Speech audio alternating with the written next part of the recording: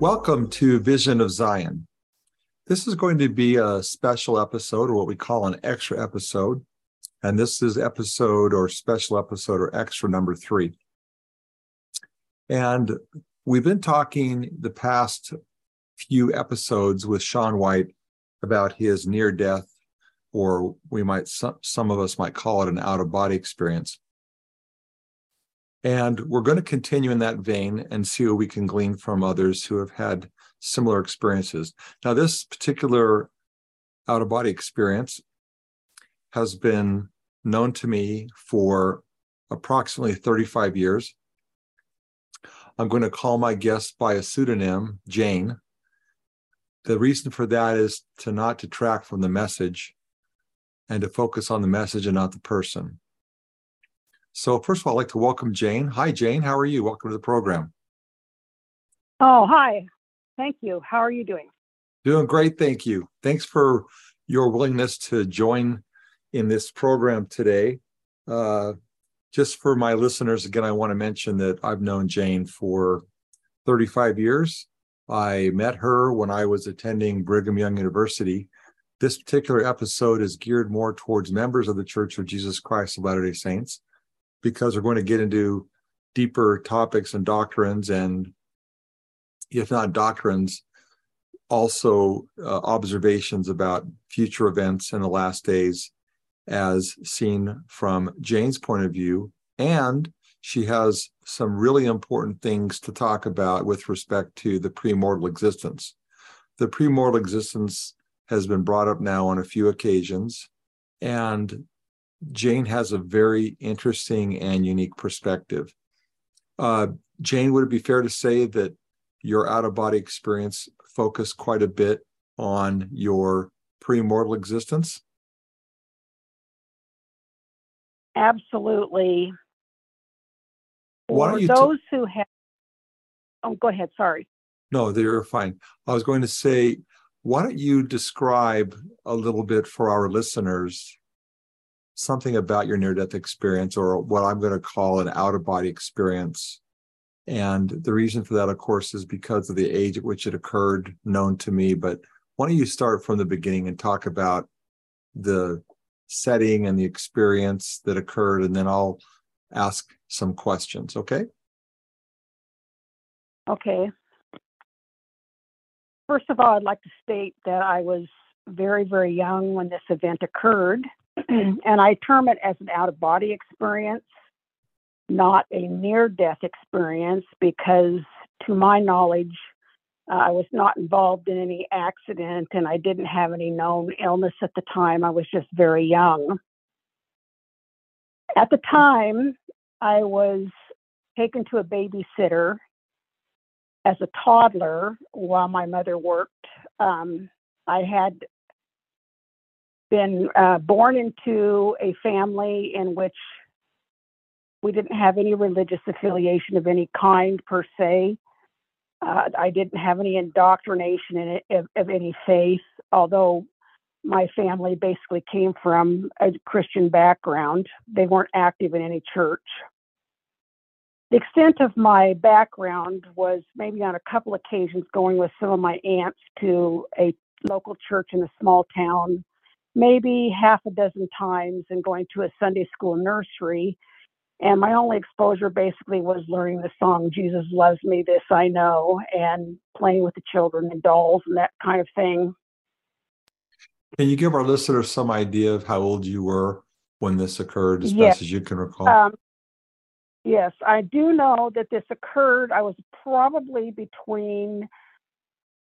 remarkably between 2.5 and 3.5 years old. I do know that it occurred before December of 1960, because at the time that I was going to this babysitter, we lived at a home on Burma Road, and in December of 1960, in the middle of a snowstorm, my parents bought a house and moved to a different location that was located on Ash Street. So I do know that that is a time marker, and it did occur before December of 1960.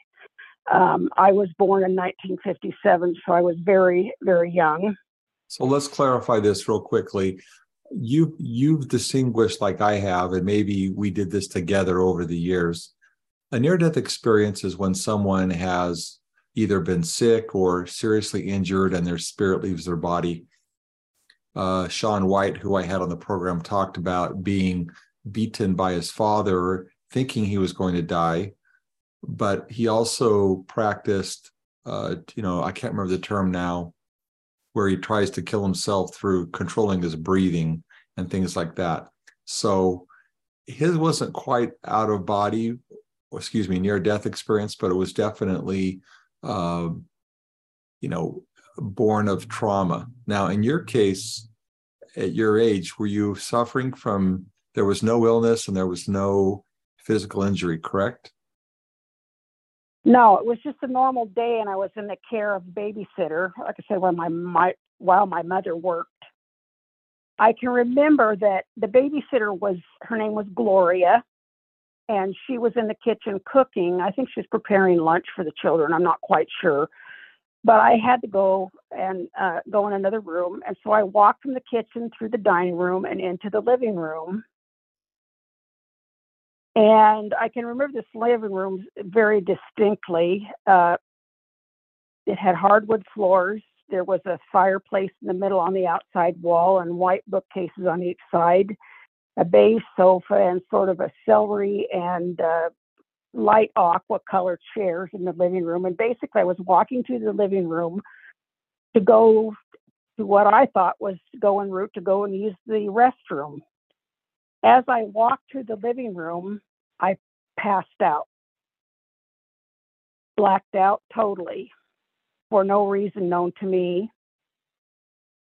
The next thing I knew, I was going through, as many have described, a very dark tunnel. It was as if my conscience was aware, but I couldn't see anything, feel anything. It was like as I was hurling in space through this dark tunnel, and the only thing I couldn't see or get any bearings of anything as far as geospatial location, other than this deafening sound that sounded like a locomotive train engine.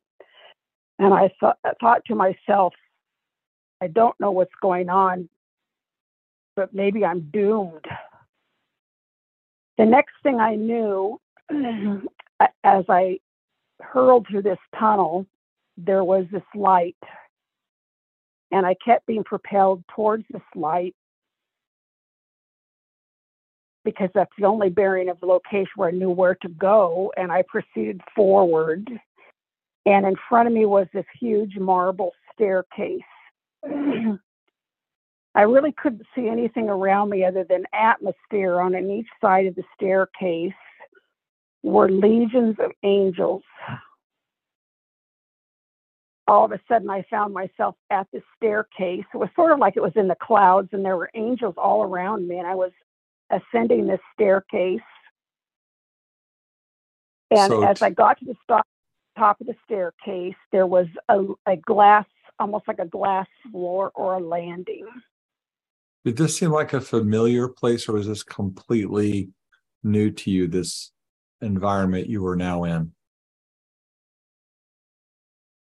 No, what I knew was that basically it was home, and in front of me at the end of this landing was a throne upon which the Savior sat. Okay. One question I maybe should have asked at the last podcast with Sean is, when you saw angels, I'm not sure if he ever said he saw angels, but he saw, people that were had passed on. Do angels have wings? I guess that's what I wanted to ask, for just to maybe ask a blunt question. No. This is my understanding. When the painters of the Middle Ages tried to depict in their art that a person was an angel, what they actually were trying to paint, according to the techniques they had available at the time, was basically trying to depict the light or the aura that surrounds these beings. So instead of being wings, what it actually is the light that emanates from these individuals, the light they give off. And so angels don't have wings. What you actually see in art is the depiction of the light that emits or radiates from them. Okay. So They take look us like, back, please. I'm sorry. go ahead. Take us back to the staircase now that where you saw some familiar things. At the top of the staircase, when I looked towards the throne, I was absolutely overwhelmed to the point I fell to my knees. What I felt was this permeating love that wrapped around me like a heavy quilter comforter, and it permeated through me, and it was so powerful and so overwhelming that I started to equivalent emotionally to cry. It was the most peaceful feeling and the most overwhelming, powerful feeling of love that it was almost crushing, that it drove you to the earth. And I knew that this love came from and emanated from the Savior. And I knew that he felt this way about everyone. It wasn't unique to me. Let me ask you a question here. When Sean had his out-of-body experience, it seemed like people did not expect him to be there, that they came running from some other place, like a grandfather or an uncle or a great-grandmother. They came running when he came and were saying, why are you back so soon? Things like that. It sounds to me from what you're describing, because you were basically, I'm going to assume you were simply called out of your body, and there were already people who had been called to greet you when you got there. Was that fair? Is that a fair statement? Yes, I did not recognize anybody I knew except for the Savior himself, but they all seemed to know who I was. And were they waiting for you, or did you just happen to land into this situation? No, they were waiting there, standing around, waiting as I actually arrived. Okay. I did notice to my left that next to me, when I looked to my left, there was a man there. He was not dressed like the rest of them. He was very gaunt, thin, had kind of stringy, medium brown hair. And my understanding was that he was my escort to be with me during this time and as I proceeded forward. And it was at that time I was told that I was going to be shown many things. And basically, he stood by my side. Now, I don't know if the things, if he was given the authority to reveal these things to me, or if it was the Savior himself, or a combination.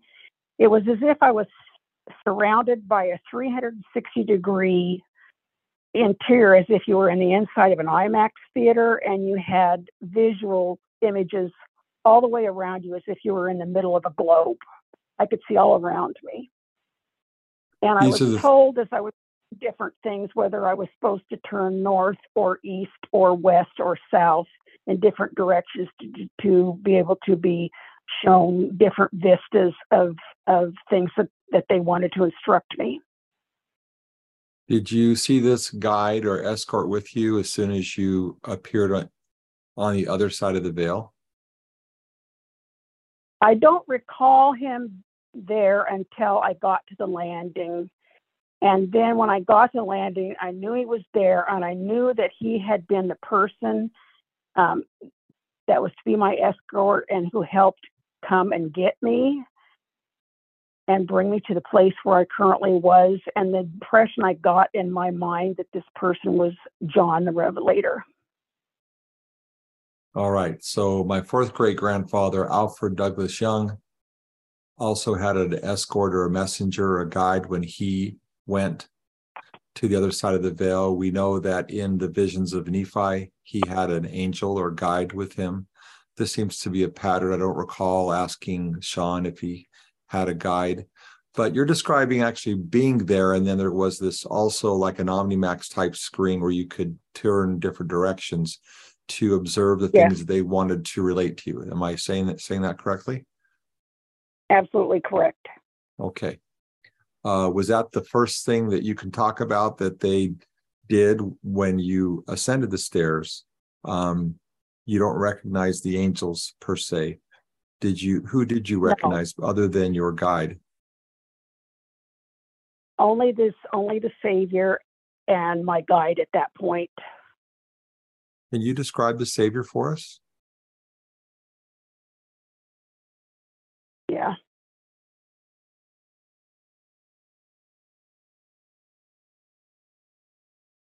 He was dressed in white robes.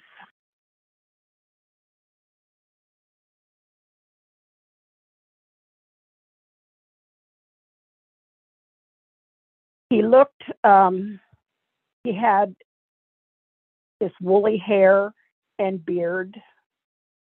His skin was sort of bronzy tone.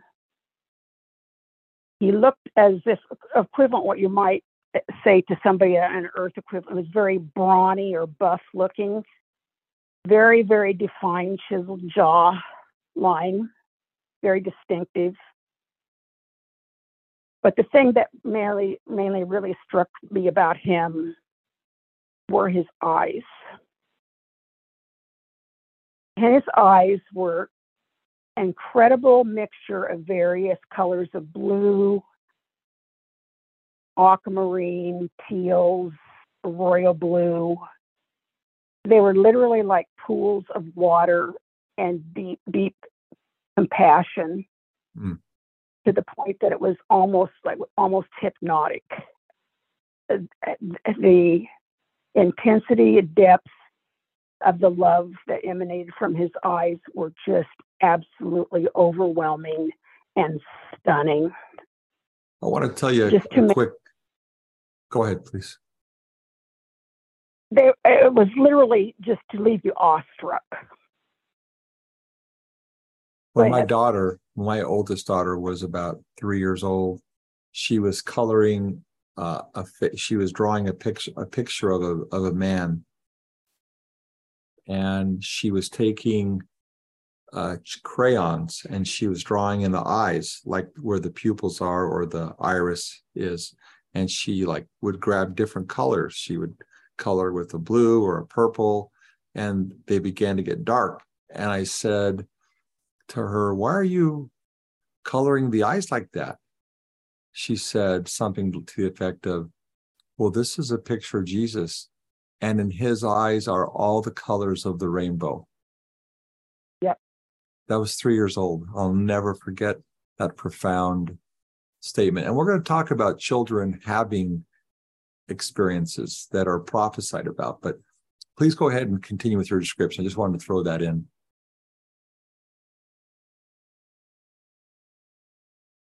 Okay. I don't recall everything I was shown in exact sequential order, and I will explain why. Okay. I have to kind of skip ahead a little bit. Okay. I was there for a period of time, and I don't know how long I was there, how long I was out of my body. I was shown many, many things, and with a lot of people when they're shown a life review when they leave their body or become deceased. Because I had only been on Earth a very short time, for me, I was given a very intensive review of my premortal existence. Sort of some key things that were going to play in during my life as a mortal, some challenges I would face, and some of the major events that might occur on the earth, and then later some things into the future. I do have to say one thing, and I just kind of want to skip ahead a minute to tell you this. I was basically given an overview of what my life mission was going to be, and that I was going to be sent back. And because of this overwhelming power and love that I felt from the Savior, I didn't want to come back. I begged not to come back. I wanted to stay because of that love that I felt and the peace. But I was told it wasn't a choice in the matter for me, that I had to go back and I had to fulfill a mission that I had previously covenanted to do and to fulfill. And this was to fill me in to help me accomplish that mission. And I was going to be sent back into my body. Was this a message that was being communicated by the Savior to you, or from your guide, yes, or who? The Savior. Specifically by the Savior. And I'll get into all the little bit more details of what I saw and heard, or later called to my memory in a little bit. But I want you to understand, how do I know I was out of my body and not just dreaming? Yeah, that would be good. Okay. Or just fantasizing or hallucinating or whatever. I was born 6 weeks premature. My mother had developed toxemia and diabetes complication. So I was taken very early, 6 weeks premature. And at that time, they didn't have all the medical advances that they have now. And I was put in an incubator for 6 weeks, clinging to life, because I had what was called a hyaline membrane condition. It was basically a membrane and water around my lungs. And they didn't know if I was going to survive. Also, when I was born with what was considered a very severe form of having an equivalent of what's called a club foot, a equinovarus variety. And my foot was extremely twisted, and I was actually missing at least one of the major muscles in the calf of my leg. So for the first 10 years of my life, I went through many, many surgeries and had to wear braces equivalent to what people might think about the braces in the movie Forrest Gump, the braces that Forrest wore. Right. I wore very simple and casts for the first 10 years of my life, learning how to walk and get my foot and legs straightened out enough so that I could walk and not be lame my entire life. The reason I know that I was out of my body is this. When I had to go back into my body, for my spirit to go back into my body, I can remember the excruciating physical pain of my perfectly formed spirit body being crammed into this body on the earth and trying to fit my spiritual leg inside the mortal frame or body leg that was twisted, and how painful it was to try to cram my spiritual body into a mortal body to fit that confined space. Wow. It was physically painful. While your spirit was out of your body, did you see your body lying on the ground? That was something that Sean mentioned. I've read that in many other accounts as well. Yes, I did see my body on the ground. I was told or shown that when I left my body, there was, I don't know what it was consisted or made of, but the thing I can relate to the best is imagine a long string of elastic that's very like, it stretches. There was something attached from my spirit to my body, like a long elastic cord that went for miles and miles and miles and miles. And as long as that cord was attached to my physical body, I would be able to return to it and being alive. I was told that if that cord was severed, I would not be able to physically return to my mortal body. When I returned to my mortal body, I came to and I was awoken and laying on the floor. And I was like a literally exhausted, limp dish rag. I was so weak, I could not utter a sound. I couldn't move a finger. I couldn't move my arm. I couldn't lift a hair of my head. And I was just laying there drenched in sweat. And I don't know how long I laid there, but after a period of time, I heard a voice say to me that the memories of these things were going to be sealed up to help me so that I could cope with what I had just gone through. And that when I was 23 years old, the time would come that I would begin to remember them. That I was, for that time of period, to tell no one anything about these things until such time I began to remember them, and then I would be given further instruction when and where I would be granted permission to share any of all these things.